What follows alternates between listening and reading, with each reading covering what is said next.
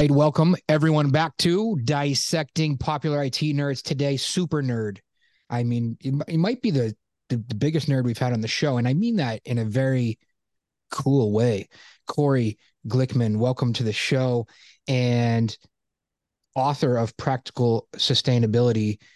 You have some really cool things that we're going to talk about. I'm excited, very excited about this show. But first, let's just plug your book right off. Right off the start here. You you wrote a book during COVID, which is cool. I partially wrote a book during COVID. It's almost out. But tell me, why did you write the book? Was it I just had nothing to do during COVID, or was this a is this a life project that was coming along? Great question. First of all, thank you for inviting me to your show, and certainly appreciate the super nerd title. That's something I great pride. Um, so I think everybody wants to write a book eventually, right? Somewhere down their Maybe road. I've had some haters. I've had some haters that said, yeah, you'll never write a book. Like I remember in college, I was like, I'm gonna write a book someday. Like, yeah, okay, guy, like whatever. Like you're a dreamer. There's always those people that are like kind of putting you down because they need to bring you down to their level. And I try to tell my kids that all the time. Who? What do you mean they did it also? Who cares? You're not trying to bring someone. What does bringing someone else down to your level do? Help. So you do Yeah. have those people out there. hmm No, it's a great point. And no, I did not like grow up one day saying, "Oh, one day I have to write a book." So why did I write the book? So I was working at the time for a very large Indian IT company, and we had a great history of delivering sustainability solutions. Actually, had achieved net zero without purchasing any offset components. So this great history. And I was recently given this position right before COVID to say, you are now the head of sustainability and design. Okay. Take what we've learned over the last 10, 15 years and turn that into commercial IT properties, create a better world, make a business out of this and go ahead and scale. Can And you and please forgive me because I tell people to do this all the time with me, like interrupt me and ask questions because sometimes simpletons like myself don't understand all this. Can you explain that what you just said in a very layman's term, like what you did and why it was so good, or okay, what they told you to do and you just followed directions and made it happen? I mean, that's good too. well, it takes a lot of people, but I'll take as much credit as I can off of this. So we all know about the climate change issues, right? And we hopefully all understand about diversity and equality components. So as we are being faced with globally the challenges of climate change, the impact in business supply chains, as we are trying to make a just transition. So as we create these new economies, that there is a more diversified workforce, but most importantly, we're in this race to make sure that we don't um, alter our situation on the planet because of carbon emissions and other factors. This usually gets labeled as sustainability. So many companies are, and governments and everybody involved are trying to figure out how do we understand that we basically live on a budget on this planet. Resources aren't infinite. There have to be looked at recycling. They have to be looked at reuse. Technology is a great catalyst in order to make this change. New tough climate tech components. There's lots of government regulatory components. So Let me stop you simply right there. said, Government regulatory components. First of all, I there's a section of the show sometimes where I ask people, do you believe in any conspiracy theories? This fits really well into one of them, which is a new world order, mm-hmm. and we will be tracked based on our carbon emissions. Is there any truth to that? I think that that is a question that is going to be a hybrid, partially true. And the reason I'll say that, okay, Okay. and not even being conspiracy theory. And I'm not sure it's such a bad thing, right? So if you're an Well, what people individual, are worried about is like, I'll only be able to take one trip a year because I will use up all my carbon emission credits and I won't be able to do what I do want to do. I won't essentially be free anymore because I'll be, um, judged based on my carbon emission. I think that's going to depend on what society you live in because can't just look at everything from a Western point of view. But I Mm. also would say that what is your credit rates going to be given to you by banks? Just like your credit scores, I think your carbon scores are going to impact, how much money can you attain, or can you purchase a certain house, or do you have to purchase an EV vehicle component, right? So there's going to be many constructs along that way. And I think as we see solutions of responsibility, if you are a heavy contributor to the problem that we perceive, sure, there's going to be regulatory. It's the same thing as people who smoke, right? I'm not going to criticize or non-criticize them, but we put regulations in place saying you can't smoke in buildings or in certain cities anymore, right? In this country, whereas in other countries you can. So I think it's going to depend across there. So will it have an impact? I think it has to have an impact on how we choose things. So So again, just to dive deeper in because I don't know, this, this is fun. The, I'm not 100% sure about this, but I believe China has quite the, facial recognition technology and is already rating people based on how they purchase things and what they do. And or there's kind of like this like whole rating of like of a person. What do you think about that? I would think the carbon emission would go into that, like you say. So I have 8 kids. Would I be judged based on, you have too many kids, you're eating up too much carbon. You're not, now your footprint is I don't know, too big. I think that, yes. Okay, I'll just be very direct. Think about how your insurance works. You have 8 kids, right? Uh-huh. You pay more for your healthcare insurance. You have to make certain decisions on your insurance, your life insurance It's kind of policies. backwards now. It's kind of backwards in our, at least in the West, if you want to contribute the West, because if you have more kids, you actually get more of a tax benefit. Sure. You actually get more of a tax benefit. You're more apt to get free healthcare than you Oh, are to, I mean, so my insurance actually goes down. I agree, and I'm not saying whether it's good or bad. That was a question of Yeah. having will you be judged? But you will be, right? You will be given certain Mm, um, access to programs. You will be given certain benefits. You will pay certain components that based off your carbon footprint. I think absolutely, and I mm, think that part of that will be your community and society, but it will also have a lot to do with your job, right? So if you're working for an organization, they count every carbon credit for every piece of travel that you do. They will have KPIs. Some of already are saying, what's the carbon oh, footprint of your team? yeah, yeah. So your measurements, we all work towards our KPIs. We are bonuses that might be associated with it, our ability to deliver on our product. If you're a coder that can produce less carbon, you'll certainly be worth more than somebody who produces more carbon because guess what? Carbon offsets are expensive. They also create huge value in supply chains.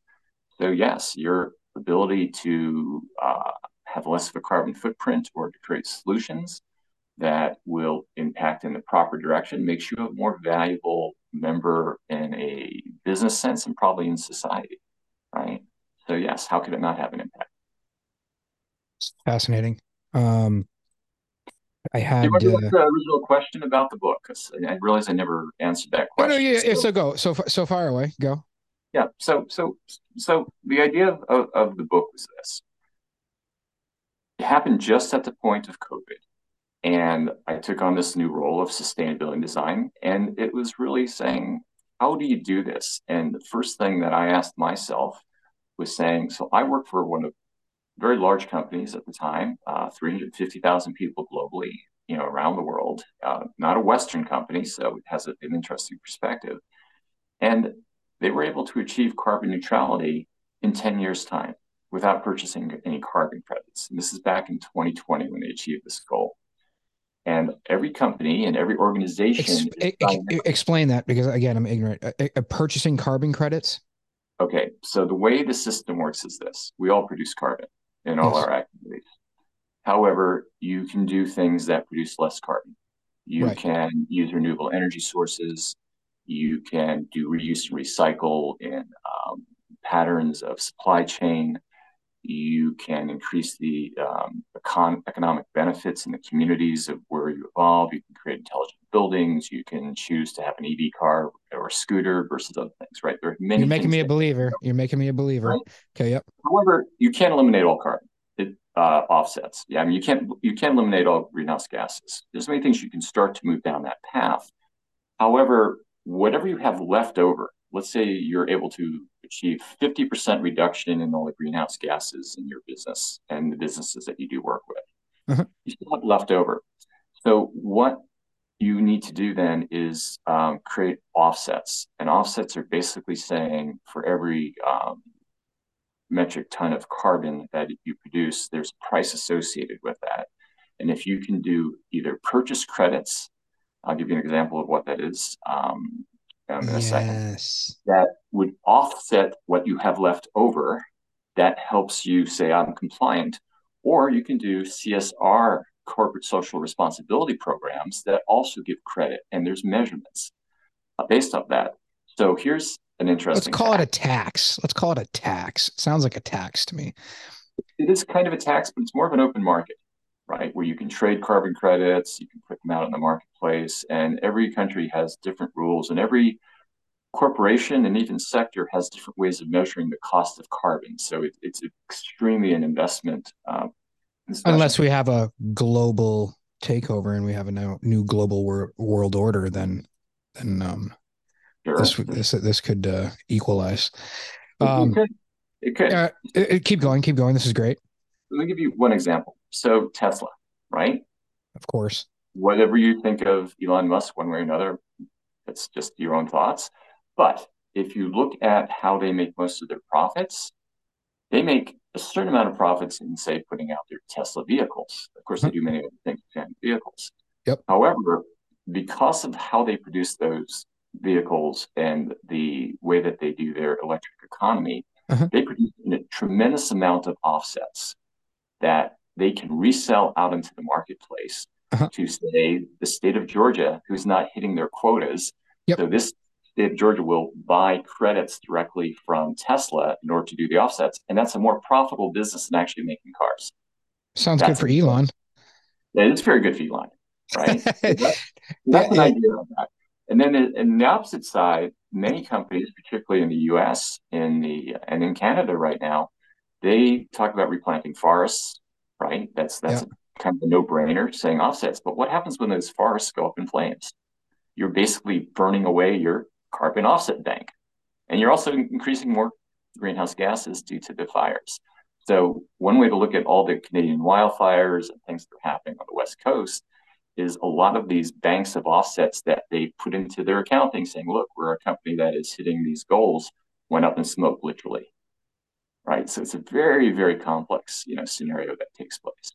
The what's the and the whole thing where I got that whole the Chinese credit score and watch and judging the people is actually from a video from Elon Musk, and he was talking about how China was like way ahead of tracking all of these things, and there's this theory that maybe no longer Twitter, what is it, X or whatever it's called, might be the one of the newest or best ways to use this social credit score tracking system, etc. The what do you have to say about and this is just me asking, I don't know if you know anything about this, the amount of natural resources and digging and all that stuff that you have to charge electrical vehicles. What's the offset there? What's the math around that of having to, unearth all of these things to make the batteries to begin with, and then you have to charge them, obviously. What's the math on that? Yeah, so I think math is like anything else. The statistics are always there, but there are formulas that basically say per individual, how can you calculate the cost of the energy resource? What would be the offset? So, I'll give you a couple of examples um, through this. So, here's a working example. to think about this in context of what a solution might look like, and then let's talk about maybe breaking down how those offsets might work. So say you have a mining operation and you want to have large equipment that is basically going to be using renewable energy, right, in order to do their operations in this environment. So how would you design that?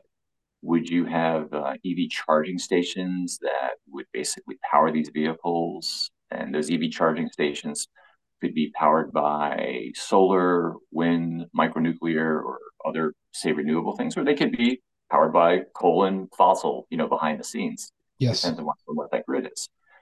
But the better solution would be not to have these vehicles constantly travel to get charged, but why not create a mobile charger with artificial intelligence that knows to go to the vehicles when they need it to have the equipment running. It's pretty sweet. Maybe we So have a drone. Maybe we have like a solar powered drone flying. right. So how do you calculate the offsets? You would have to look at the vehicles themselves, how they were produced. How does the charging system work? What is the network of the grid?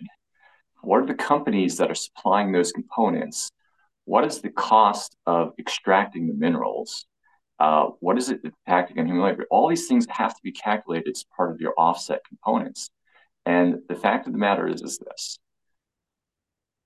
I think 40 to 50% of all the minerals that we're talking about for green technologies reside in Africa. And only 50% of that has really been discovered. 50% of Africa hasn't even been looked at yet for minerals. There we So go. we're Keep talking going. about a, amazing opportunity, but we also are looking at political situations. We're looking at where's the infrastructure money in order to enable this to take place that come from Europe, come from the US, from China.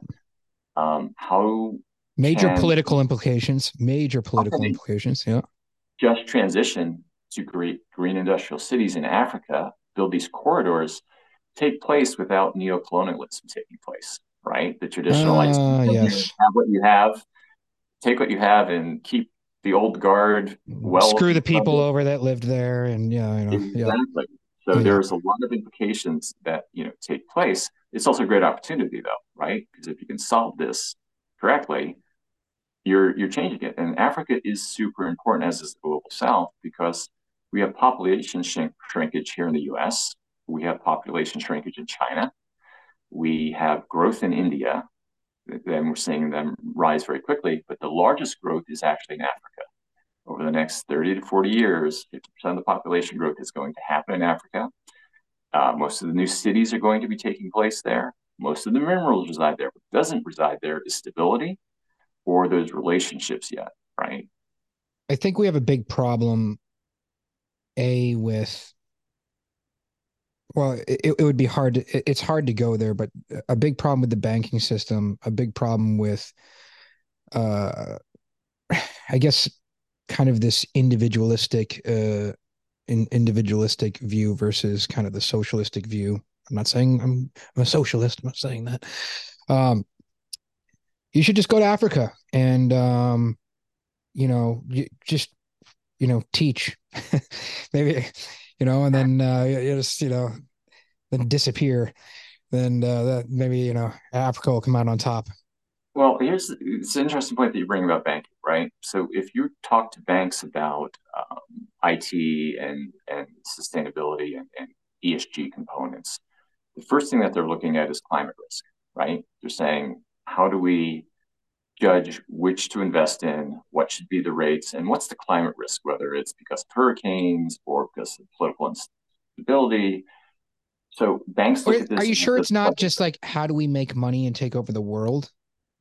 well, I think I'm just, I everyone, mean, from an honestly, from, honest perspective, banks, in the purest sense, yes, they want to make money, but generally, when banks make money, they distribute money out. That's how businesses get funded. This is how things take place, that's right? also how wars get started. And, I Of mean, course, of course. if you know the real history, I mean, not just the history that, we watch on TV, but, let's go back to the book. So this is, I mean, we could just go through the book and probably have we probably have hour-long conversations on everything from the. So this all came off of me asking one of the question that I didn't understand. So back to, and I don't even remember what that was. So we'd have to rewind, but let's step back to where we were. Sure. So the basic question you asked is, so why write the book? What's in the book? So Yes. I asked my question, why did it only take us 10 years to achieve this goal that everybody else is saying that it's going to take them 20 to 30 years to go do this? So went back and said, what's out there? What existing technologies are out there? What existing processes? And also said, what are the new things that are coming out? And what's the right mix and blend? What are Oh, I things remember that, what it was. It was the carbon. It was like, why are we buying carbon why do we credits? buy carbon offsets? So what was Yes. the success? What was the success? Can you give us first a picture of the success and what you guys did and what happened and all that? Sure. So the largest footprint for any part of carbon footprint has to do with the built environment. So the idea of creating buildings, campuses, roadways, airports, this is the biggest impact. It's 39%, if you want to be exact, Yep. of carbon of the carbon footprint. So being able to design smart buildings or plan using applied systems design, you can actually start to make much more efficient buildings. And it's interesting, a lot of these ideas are actually older technologies. We have buildings with digital twins. We can understand better HVAC systems.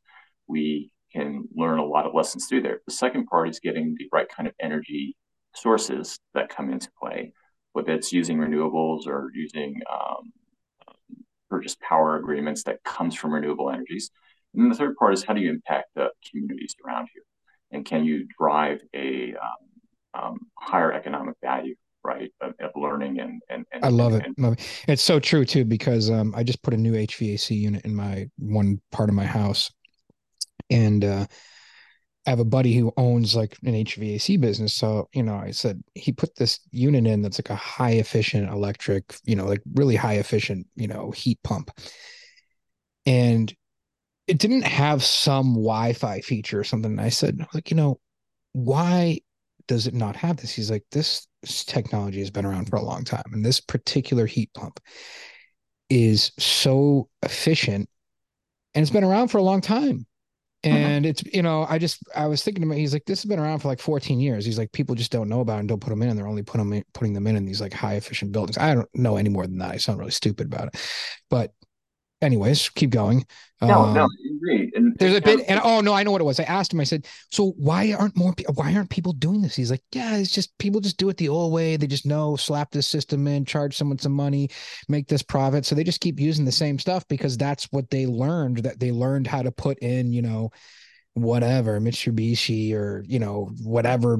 They learned this model, so they've just been putting that in for the last 10 years. It keeps making them money, and boom, they're done. I couldn't agree with you more. The So book that's a focused on problem, everything. like It's a huge that's what. problem. Yeah. Just It's a huge problem. whatever. What do we call that? Capitalism. I don't know. Like, just some dude needs to make money and put food on the table. So we got to bring Yeah. in the credit. Now we got to bring in the credit score and carbon. Like, well, look, your carbon score has just gone down. So you need to learn how to make this system. And otherwise, you will be on the streets. Okay. Keep going. The book looked at three things, and then there's a common pattern that I'll come back to on this. So the book looked at the built environment. It looked at circular commerce, right? So this idea that if you're going to have a supply chain take place, how do you put in as least waste as possible into that and end up with as least waste as possible, right? So So many things going through my brain. I'm sorry. I'm very ADD. The coffee's starting to kick in. Don't forget, I am on some muscle relaxants and everything. Not that no narcotics, just muscle relaxants. Everyone listening, I do have a very torn shoulder. I'm in severe pain right now, but this is exciting. Talking actually is therapeutic to the pain. So if anyone's ever going through severe pain, talk with people. Maybe start a podcast. The supply chain. mhm. I mean, just think about what's going on in America right now with COVID and everything, and like the trucking industry going through the roof, but all the truckers losing their shirts at the same time. I mean, there's got to be you must have some thoughts on that. But go back to your supply chain. I just wanted to throw that in there in case there is Sure. some, industry altering thought that you have to provide to our IT directors out there that are in logistics and supply chain, management and stuff like that. Maybe Well, there's something that they can do because this show is about using technology as a business force multiplier. sure. So if you look at the two points you just asked about, so circular commerce is simply designed as there's technical loops and biological loops in systems, and you want to start to rethink as you produce products within some system, they should probably either last longer or have a from the day you think about it, you should think what's the reuse. It's not going to end up in a landfill. Okay, Hmm. that's the basics number Marketing one. doesn't like that. Marketing doesn't like that. It's like Marketing, I think Chris Rock one time said, "Can't they make a Cadillac where the bumper doesn't fall off?" you've kind of got this right, and there are examples, but marketing can figure this out. So a very good example of this would be printing, like our home printers that we have. Oh, yes. Years ago, how did they make their money? They sold you ink cartridges. Well, they actually didn't sell you Yeah, ink cartridges. they They sold you still the do it. printer. It's like, hey, I can get this printer for $50. They sell you the printers, right? But before they sold you the printer, right? And Yeah. the printer would be replaced every 3 years, Uh-huh. and you would basically that's how they made their money. How many printers could they sell to you coming across there? Mm. And then it was very much about the concept of printing as a service was the switch, right? Uh, uh. So you no longer have to go to the store and buy your expensive cartridges and buy your paper. Your printer's now got enough intelligence inside of it to say, hey, when I'm running out of ink or I'm running out of paper, I will send it to you in the mail the day before you know you need it. Oh, And it tells you to very go ahead and nice. Except here's the scam with that. You Google online how to reset your printer like mind or whatever you call that back to zero, and poof, it still prints for another month. it's certainly technology will do that. But Anyways, here's the key, right? So they were able to make the switch to say the reason they marketed and the way they made their money was how often could they sell you a printer? Generally every 3 years, because that's was your capex, and every 3 years you'd buy a new computer or printer. yeah, or a They were 5 year able to model, switch the 3 or 5 year model. model. Yeah, Yeah, now the switch the model says no. I just simply want you to buy toner, and I want you to buy paper, yeah, and the pen as you need it. oh I yeah, can now build you a printer that will last 15 years, yeah. Just like right? just like every Microsoft product. I don't need to buy a disk anymore. Exactly. I want So that OpEx. was the It's all model. OpEx. So if you go back to trucking now, so what's the two biggest, or at least the two obvious issues about trucking? Absolutely necessary to deliver things, right? That's how our supply chain gets delivered, and Mhm. certainly it's called out, during COVID, and a lack of drivers, right? There's just not enough people that can Oh, do there's this, plenty of drivers. They're just not getting paid. They're not making any money. right?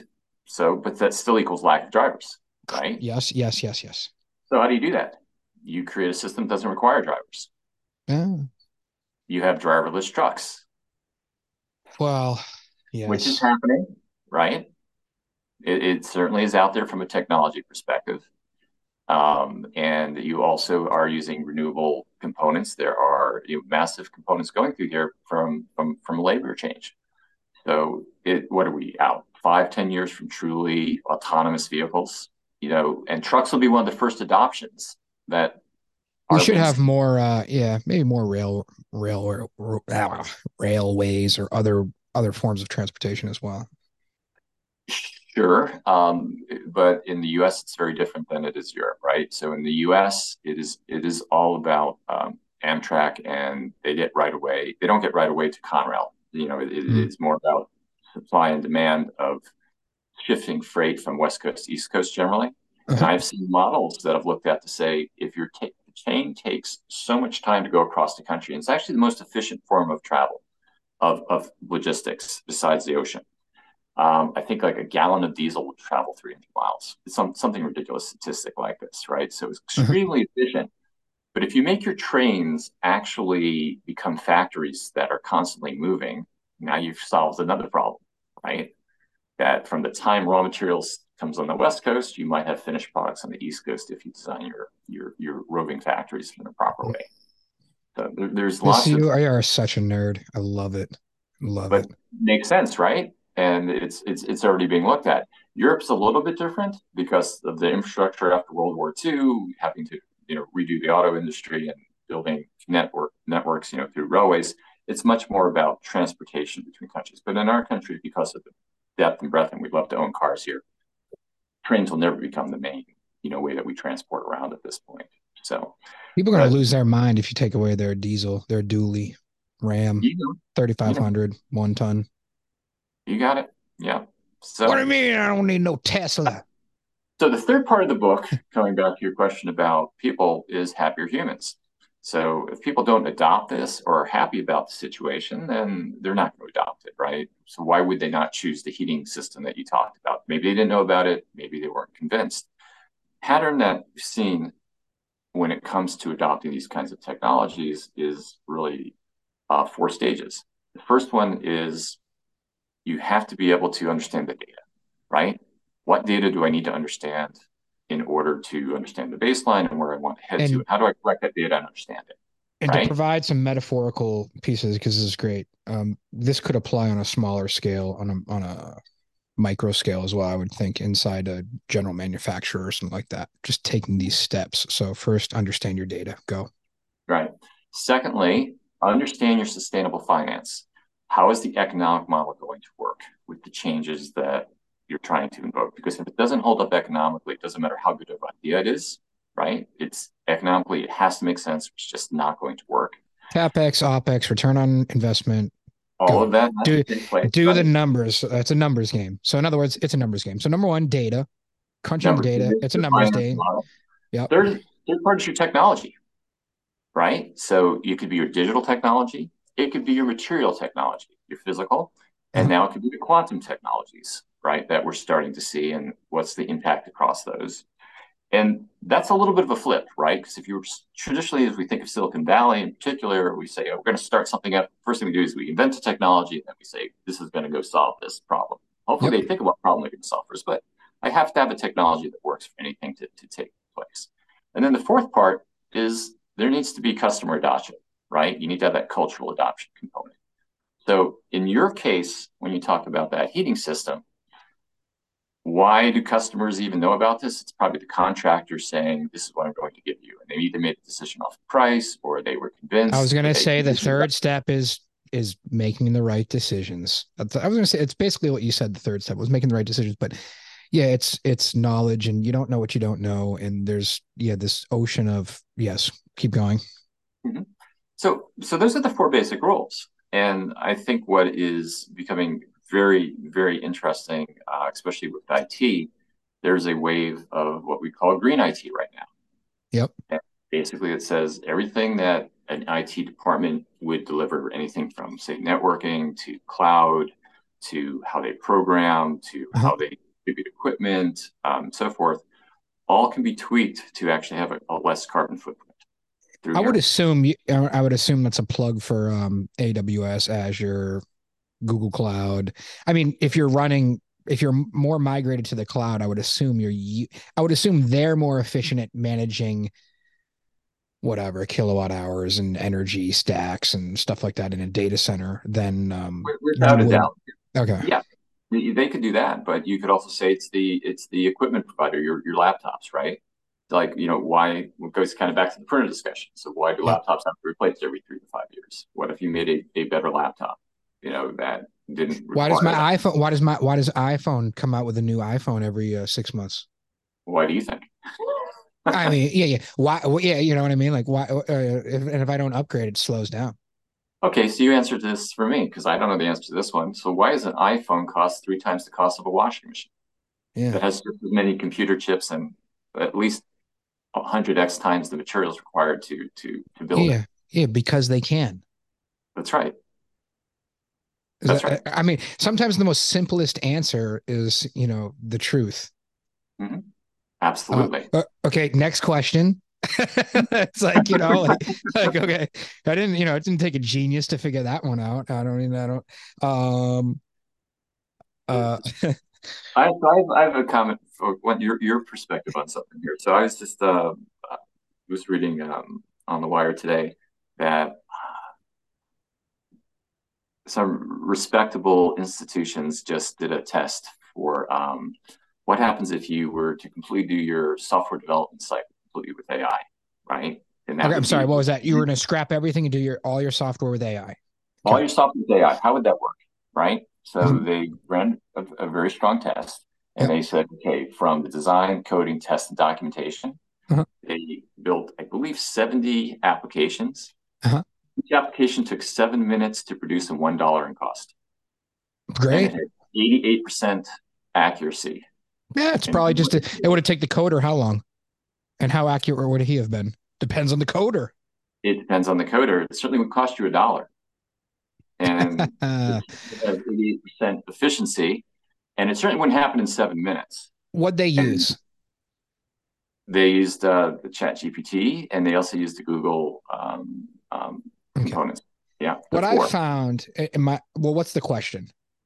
Well, the question is what is the impact that's going to have on IT departments and companies that put their services out to provide consulting services for large corporations to do things that are dependent on large pyramid models, right? It's about bodies versus time, right? And that's how Go ahead, just explain your pyramid model.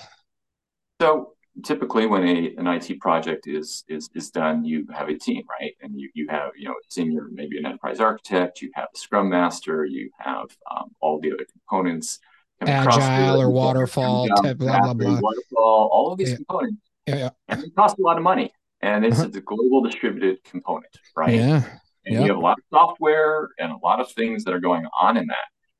It's How is that? stupid. It is crazy. If you were to build an IT department today, what would it look like? I had an agile guy come and ask me the other day. He's like, well, because we're doing like a community project and rebuilding a building in a very low income area of Hartford. And he's an agile dude. So, well, we should do this, and we got to do that. I'm going to bring in this project manager and blah, blah, blah, blah, blah.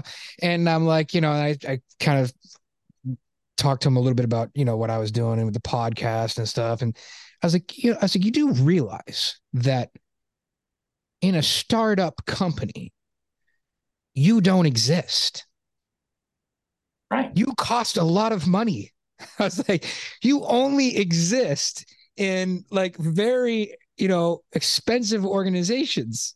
So you have this, kind of it's just interesting. Like it was kind of like a paradigm shift. We were both having a paradigm shift at the same time. And I was like, well, maybe I do need like an agile guy. And he was thinking, well, maybe I am worthless. And or maybe I wouldn't exist, and it was just like but anyways, keep going. So so you realize that you're going to be replaced with Chat GPT. No, you already have. Um okay, so they produced all this. So I'm still trying to get to the question. What's this deep question for me? So the question is that the role of an IT department and the economics behind Yes. it. Yes. That's the question, right? Because Deep. when the tipping point happened that just says Yes. my 300 people that I have, they don't make economic sense for me. Yeah, we should be thinking. So here's the great. It's a great point. So yeah, we should be thinking properly. It probably really depends on who the CEO hires. Is the CEO smart enough, or whoever's in charge, to hire the right IT minded individual? Does the IT What kind of IT individual are we hiring? Are we hiring like the typical stereotypical engineering, tunnel vision, like blinders on IT guy, or are we hiring the more creative thinker, out of the box CTO? Right, and Um, I think that's important, right? Because that CTO is going to not just be, say, savvy as a chief digital officer kind of business. Business needs to have design incorporated and it needs to understand the economics. But I think that they will have to understand creativity and innovation. They're probably two different things, right? They're not dislinked. Their creativity could certainly just be labeled as I'm thinking outside the box, whether it makes economic sense or not, but it's a new way of doing something, right? Either in a market or even on a world stage, right? It's just yeah. a new way of doing something. Where If we innovation could be, I've just really saved your costs by X, or I've taken a process and I recalibrated it so that it works much better, in a certain way, right? There's probably multiple ways that an industry could take over and really rise to the top really quickly if they were creative mm-hmm. enough and thought the way that you're thinking here with green technology and eliminating, kind of like the fastest path to the cash, so to speak. Um, while also creating employee happiness, whatever that is. 3 day That's work week. that's a tricky question. It kind of goes back to your socialist mark before, right? Uh-huh. So I'm not a socialist, but I also understand there's lots of parts of the world. So what happens when large parts of the workforce, as we're saying now, suddenly have to change, right? For And there may example, not be well, let's say certain white collar workers and even certain coders in the future are just not required, right, to fill that workforce. mhm. But you still need that population to have spending power, right? Because a large part of our economies is consumerism, right? Someone has to be able to buy product and Unless things. you're a eugenics guy, then we just need to kill them off. That's exactly right. So in certain societies, you would easily come up with a universal basic income, right? That just says we're going to distribute enough money into society, whether you're working or not, so that you can continue to be consumers, right? All And right. run the economy. But in Print some money. societies, we don't do Huh. this, right? It's taboo. It's not seen as a good thing. But what happens when you have a certain amount of people that are unemployed and can't afford things? You generally have change in political structures, right? So it's going to be an interesting, It's a dynamic. very deep, it gets very deep understanding how economy and money works. And I don't know if it's just because I'm older now and maybe I need to know how this stuff is works more. It's very fascinating to me. Even just exchange rates to me are very fascinating. Anyone listening to this thing will be like, Phil knows nothing about money. But it fascinates me that I can take $10 from the United States or $100 from the United States. I can go to another country and I can live a lot longer on that. Mm-hmm. Should that be? Why should I be able to live for a whole year in another country, all my housing, all my food, electricity bills paid, everything for $10,000? It's just fascinating to me that Yeah. that has to cost that much more here. But what are you giving up for that? That's the question, Um, Not bad health, I can tell you that much. right? Not the time, not relaxation. I'm not giving that up. Not surfing, not time with my family. I'm giving up stress. I know that much. Well, I'm not going to go there because once again, I'm not wise enough to know, how all these things work. I would say that it is interesting that particularly our technology and IT driven businesses and culture is very much dependent on venture capital. It's dependent on patents. It is dependent on this Everything ability. comes out of this country. Let's just be honest. Every major invention over the last 200 years, pretty much. I please name one. Maybe this will be a new section of the show. Name an invention that didn't come out of the United States. I know you know one. There's got to be one. Oh, there's got to be more than one, but I would say advanced robotics. Okay. What, Germany? Where are we coming from? Where was that? Korea. Okay, great. Um, yeah, I think some of the things that you see China there, is going to some have of a the lot. things that you're seeing in the Middle Yeah. East right now, China. I would say that there might be using designers from this area, right? Watches, right? Uh-huh. Watches eventually were invented here, but you'd buy a Swiss watch before you'd buy something else, right? I guess you'd say it's Mm. maybe better brand across there. I would say that there are many parts of society that do some very interesting components that maybe we don't talk about, enough. For Uh, example. Technologies. I would say probably some of the most advanced chip making is not happening here. It's happening in China right now. Mm. Next generation stuff we know is happening through there. And we also know that the supply chain and manufacturing processes happen a bit smoother in other areas. I'd say that US education is still empowering the world, right? We haven't reached a point yet where, say, other cultures are surpassing us in education, but who's the country that just put that first landed a completely robotic module on a part of the moon that had never been there before and launched a robot to go do that? That wasn't us. Did they? Yes, they. Oh, you think that's a conspiracy? I'm I don't pretty know. sure they Did did. they? Let me ask, did we land on the moon in 1969 before the I'm pretty sure we did. Yeah, I Okay. have to go with that one. Yeah, yeah. I I don't believe bought there's not every single probably in the book. studio somewhere, right? I Yeah, bought every single book on this subject. I've been reading them, just fascinated. Like, why would people really, I bought every single. And when you get into the rockets, the lift capability, the amount of tonnage that we had to lift, the 220, is it 220,000 miles? I think it's 220,000 miles to the moon, 3 day trip. A phone call from the White House, President Nixon on a phone, reach out and touch someone, AT&T, to the moon, to a little umbrella on a Land Rover. It's pretty fascinating that we did that in 1969 and have yet to do that again. well, I we've mean, open my. I mean, if you like everything that we've been told, right? It's insane to even believe that it might possibly be not that it's a ridiculous thought to everybody, just about everybody. It's absolutely ridiculous to even contemplate that. But when you really look into the details, it's a very serious. It's it's a much more complicated, it's a very, very unbelievable thing when you really think about sending someone to the moon. This is no I don't I think a lot of people are just like, yeah, we went to the moon. Of course we did. Like, yeah, we're America. We did. We've got the science, we got the technology. It's math. It's math, Phil. It's science.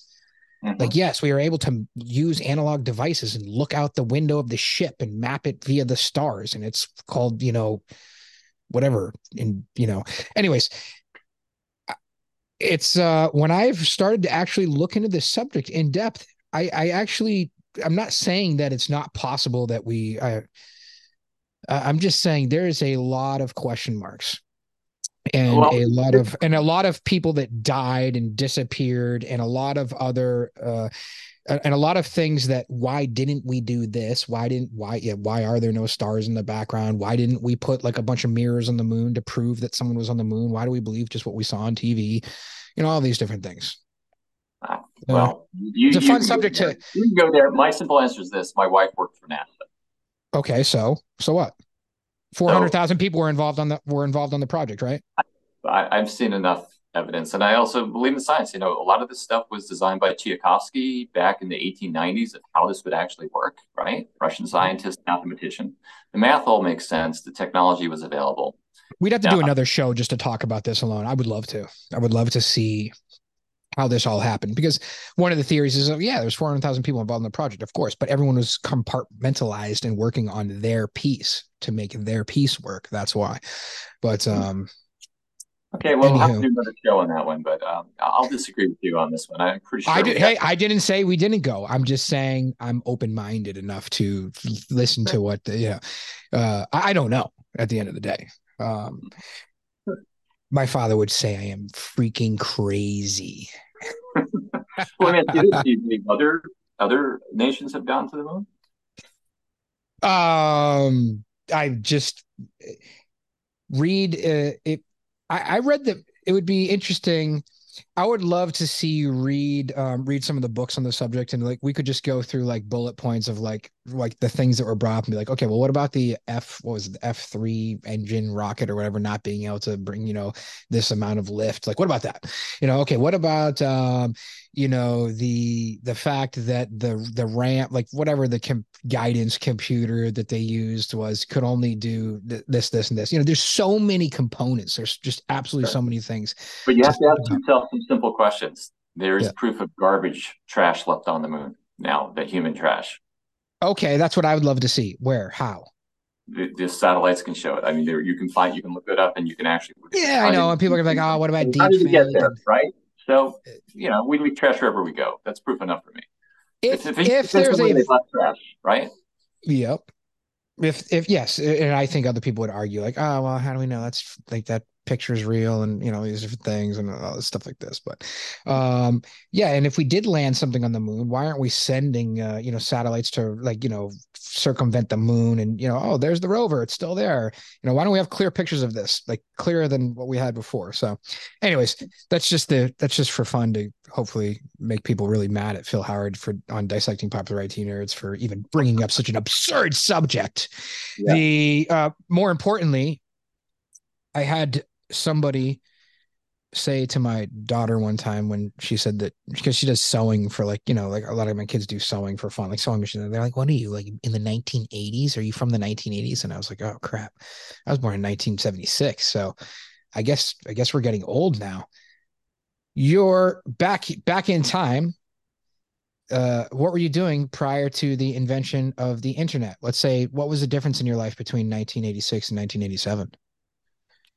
Sure. So in 1986, I had been working at a public television station as both a design director and a show producer, basically doing special effects and figuring out content for shows. And that was just at the beginning where there were this idea of Telnet. Uh-huh. Ted Turner, in particular, was very interested in education over computers as opposed to just TV, which was the landmark way of technology of communication. And that was 86. In 87, it became, all right, we can take build an Apache server box, and we got a call from a Mr. Andreessen to basically say, hey, we're trying to build a graphical interface to how people are communicating certain groups, over these boxes and across here. And I'm thinking about a product called Netscape. We can figure this out. And that was probably the difference between 1986 and 1987. People don't even know Netscape. Keep going. Yeah. So to give you context, back then, there were really no web pages. The search algorithm was a company called Lycos. Basically, Was it basically Yahoo. a messaging board, or what was that like? Was that like a DOS prompt type of thing, or like what were you looking Yeah, at? it was Linux. It was using Linux, right? HTML was just being used by scientists, but Linux was the standard back then. Yeah. There were it's just the beginning concepts that we started working on of actually a web having a front end and back end. You would have some kind of user interface up front that you would see, but there'd be back end transactions that would be, whether it was HyperCard or dynamic Webflow pages that said, guys, what? Not every page is a single page that gets linked. You could actually go three-dimensional and pull data back and forth between this front end and this back end world. And having servers that could, quote, handle that was imperative, and giving toolboxes, little snippets of code. The first visuals that I remember seeing video over there, can't remember the exact name. I'm going to say white box, but it was something similar to this. Was basically, there was a single server that you could post a live image like we could be doing over a smartphone, for instance, and it refreshed at 5 frames a second, basically. And it sounded like you were talking to someone in outer space, on a space station. It was like all broken up and garbled, but that was the first time that you could actually have two people have a conversation over the internet through there. And it was those inventions that started things such as the GNN network, which really became AOL, built that for Steve Case. It was the first GPS system components that we said, what happens if we were to link GPS satellites so that we could do geolocation and map it? And this is something the Navy we worked on with them, created geosystems for MapQuest was one of the first components.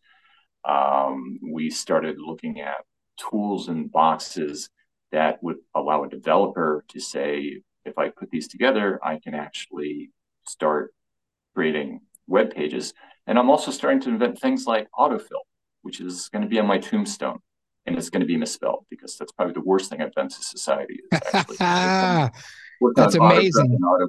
Yeah. So all of these things happen because in the beginning of a technology cycle, there's no limits, right? What do you want to create? All right. No one's told me I can't do it yet. It's just, am I smart enough to solve for something? And I just do it, and I'm not sure the value of it yet, but if it sticks, it'll stick, and if So this is not, a good question. So this is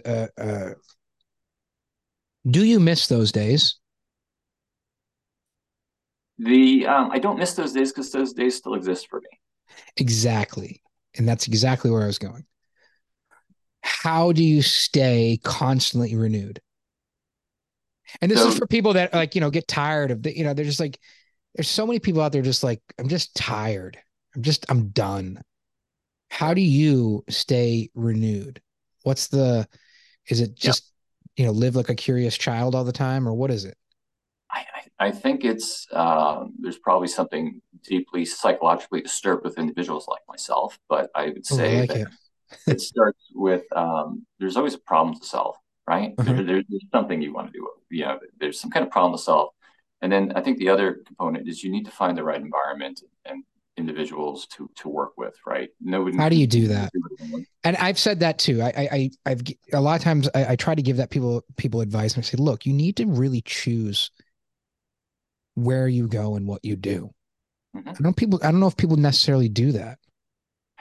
I think it's hard, right? Because it's a risk factor that you take. And I also think there's a conception, right? It depends on what kind of individual you are. So some people would say you could only do that by going from start to start, right? And there's a level like that. I'm starting something up, and therefore I can constantly invent and do things.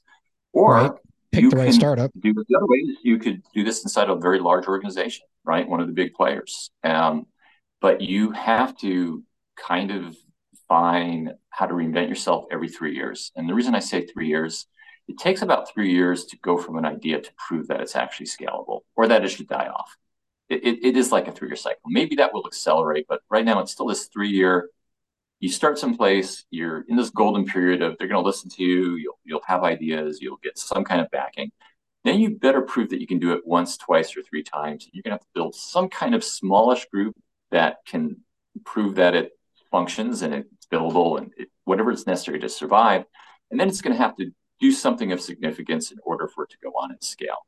And that's about a 3 year cycle. And then that's usually your test period. And if it doesn't work in 3 years, chances are you're going to have to move on or figure out how to rethink this again. And because the reality is this, it always starts out with the technology. I know we talked about the data, and you need that data to understand what problem you're trying to solve. But if your technology doesn't work, you're sunk. The second thing is whatever you had planned for, your resource wise, either physical resource, people resource, financial resource, it's never going to be enough of what you thought you needed, right? And so therefore, you're going to have to go back and sharpen your pencil and say, I have to do with less, but I got to do more with less. And that's actually going to make a better design because you suddenly said, you know what did I really have to have? And what would have liked to have had? So you get better at it. And you might have to pivot and you'll have to be tough and you'll figure it out. And the way that it will survive is that if your idea is strong enough, right, or you have enough people that are interested in it, it will probably survive these iterations that you go through. So whether you go to startups or whether you go work inside a larger organization that can do large projects, which has always been attractive to me, is you want to do large things, is you probably have to reinvent yourself every 3 years. And you probably are going to be one of those very difficult candidates, employees, or part of the group, whether you're in a hive or in a larger group of people, that they don't really know what your job description is. Or you take assignments saying, okay, I'll invent it as I go along. And I don't have to have the answer to everything. And with risk tolerance, like I have a rule, which isn't original. I actually read it from Colin Powell and said, yep, he nailed it dead on. If you have an idea or a situation that is less than 40%, no matter how good idea it is, but you can only see 40% of what's going on, probably not going to make it. Mm. However, if you can get in a range between if you can get to 70% of a vision or part of that solution, that's probably enough to know it's going to go forward. So somewhere between 40 and 70%, you have a pretty good chance that you're going to have a fair shot of succeeding. Once I hit 70%, I don't need to get to 100%. That's just a waste of money and time. I should just go for it, right? So having organizations have different levels of risk. And as an individual, you have to decide what are the things you're going to do. Are you going to be a 0 to 1 inventor? Are you going to be someone who can take that 1 to 10?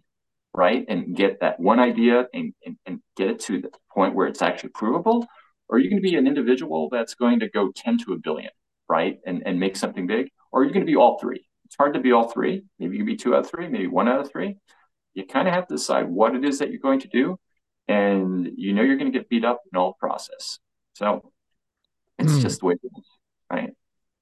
that was priceless. I don't even know where to begin. There's so much to unpack there. I'm going to try to summarize this as simple as possible. You got to be able to, you have to be willing to take risks. Some people are unwilling to take risks. You have to be willing to believe that you can create something out of nothing, meaning an idea, and take it to life. 3, it's a risk, but it's got to be a calculated risk. So you actually have to break down the numbers. It's a numbers game. And you don't just do something stupid based on a dream. A lot of people do that. They're like, they have an idea. It's just an idea. It's really more of a dream. And I just throw all the money at it. They never did the math. They never calculated it out. They never looked at the process or like you said, like calculated, like the whole Colin Powell thing, the 40 to 70%, 70%. That's called a business plan. So Yes. who's planning? Who's planning? Right. You might be goal setting, but who the heck's, I got tons of planning. I don't need planning. I don't need planning. Yeah. I mean, I hear, how many times I've heard that? Like, I don't need planning. We got plenty of planning. Okay, fine. That might be the case. That might actually be the case, but okay, well, what's the plan pointing to? Maybe it's pointing to something stupid. I don't know. But yeah, if people ask me sometimes, like, how did you start your business and how did you get where you were? And I was like, well, it's a numbers game. I looked at the numbers. I figured this is what I'm going to do. I know the numbers. And now let's subtract 30% and see if I'll still be successful. And that takes you right to the 70% thing. That's Mm-hmm. interesting. Yeah, And I was it like, is. I just knew, like, if I do 70% and then I look at the math, I was like, will I still survive? Will I be able to keep the lights on in the house? Will I still have food? Yeah, I will. Well, I know I can do this. If I know that I can. So if the number was if the number was, this is the goal. And I know that I always hit 80%. All right, let's subtract 30% from 80%. And if I do that, will I survive? Yes. So if that makes any sense, it just sounds like a bunch of like a mind map. But Yeah, yeah. it makes sense, and it's an older model, but it still holds true. I think Harvard had done it, and it is a balanced portfolio idea, right? So if you're going to provide services and also innovations, and you categorize into three areas: core services, things that are done that just should be done, and maybe you're not doing, right? And they're going to have a return on investment of a 10% cost savings or a 10% increase. I just should be doing these things. I haven't done them yet. 70% of what I'm doing in my portfolio is adding a 10% value across there. Nobody's going to deny that business model. Yep. Then the next level is adjacent innovation. And that is saying, hey, there's somebody else that's doing something cool, e-commerce in grocery stores. And if I applied that to a clothing store or to a Oh, pharmaceutical company, I don't have to invent it, but I have to transform it and put it into context, right? I could see a huge advantage. So it's an adjacent innovation. There's higher risk because maybe it will or won't take, but it's not a super high risk. It's just a matter of execution and marketing and components. And then there's a third level that says, I'm going to do a moonshot, go back to the moon, right? So I'm going to create the next iTunes. I'm going to send somebody off to the moon and get him back safe, whether you believe it or not. And that could make me the next unicorn, right? So if you go to any sane person with money, whether it's a VC person or to your CFO in a company, and you say, look, I'm going to break this down. 70% of what I'm going to do is going to be a 10% return on investment. 20%, well, you have a good chance of maybe a 20% return on investment, but I can't guarantee it. But I can prove it to you. It shows over here. We just haven't done over here, so it's a great way of innovating. And the third one's a moonshot saying, boy, we could be the next Powerball winner, right? If we do this properly, isn't better to put a portfolio like that together because at least everything I'm doing is going to get you 7% of what we're talking about is going to get you 10% return, which would be hmm. enough to justify the other two, right? And that's another way of leveling risk, right? One thing that you want. Okay, so now it's like, okay, well, all right. we spoke, philosophy, and we've been talking for over an hour here, and I don't care. This is great. This is one of the longer shows. Maybe we'll break it down into sections for people, and maybe we'll end with this because it's been so deep. So we've got all this philosophy of technology. Um, we break it down. We can break it down. We talked about logistics a little bit. You're a little bit involved in healthcare. I find healthcare to be um just tragically broken in so many ways, and especially in the technology world, because there's just so much great opportunity there. And I think that maybe the path forward is long, and there's a lot of politics and a lot of things involved, like digital charting, and do I have access to my digital medical records, and why can't I fly to Morocco where I was last month, and why can't the hospital there just pull up my entire digital history? Why can't it be on my little iPhone watch or something like that? It probably should be, it could be, but um then there's just healthcare in general, and workers in the hospital, and a shortage of workers. What where's the future there? Because I know you have a little bit of involvement in this, somewhat, Sure. or Sure. some thoughts. You know what I mean? Yeah, huge issue, and usually huge issues end up having the best solutions, right? Because you really have to think through it, and that it's a societal thing, right? How they treat healthcare in other countries is different. Right. And without insurance robbing me, and without insurance dipping their pockets into everything, I'd probably get killed now. The next thing is like Phil Howard of Dissecting Popular IT Nerds assassinated. Keep Exactly. going. So where's it heading, right? So we're a country, and I'll just speak from our perspective, that we tend to look at only the most high profile tragic diseases, and we can get close to curing cancer and other things, right? And there's a huge amount of components that happen in there, whereas the daily healthcare of just staying fit or taking care of normal things, we're already Preventative. seeing from COVID, right? Yeah, That yeah. we're it goes to CVS now, or it goes to Walmart, and you have a different level of where you get your care taken care of, right? Because that hospitals used to make their money by keeping beds filled. They can't do that anymore, right? It's because they don't have the workers. They would like to do it, but nobody wants to work in hospitals anymore. So once again, if you were to design something, the problem statement is this: how do I fix insurance? And how do I perhaps fix the worker thing? Can more workers be done through robotic processes or through data, right? Can a certain level of education be good enough to do a certain amount of the functions, right? That could only be done before by people who only had doctorates and 8 years of cross there. And we're seeing that with physician assistants and certain levels of nurses. And it's not that you're seeing a degradation, you're just seeing it more affordable and more accessible coming across there. I think that the fact of the matter is people are living longer than they have in the past. That it's more expensive than ever, right, to get health care.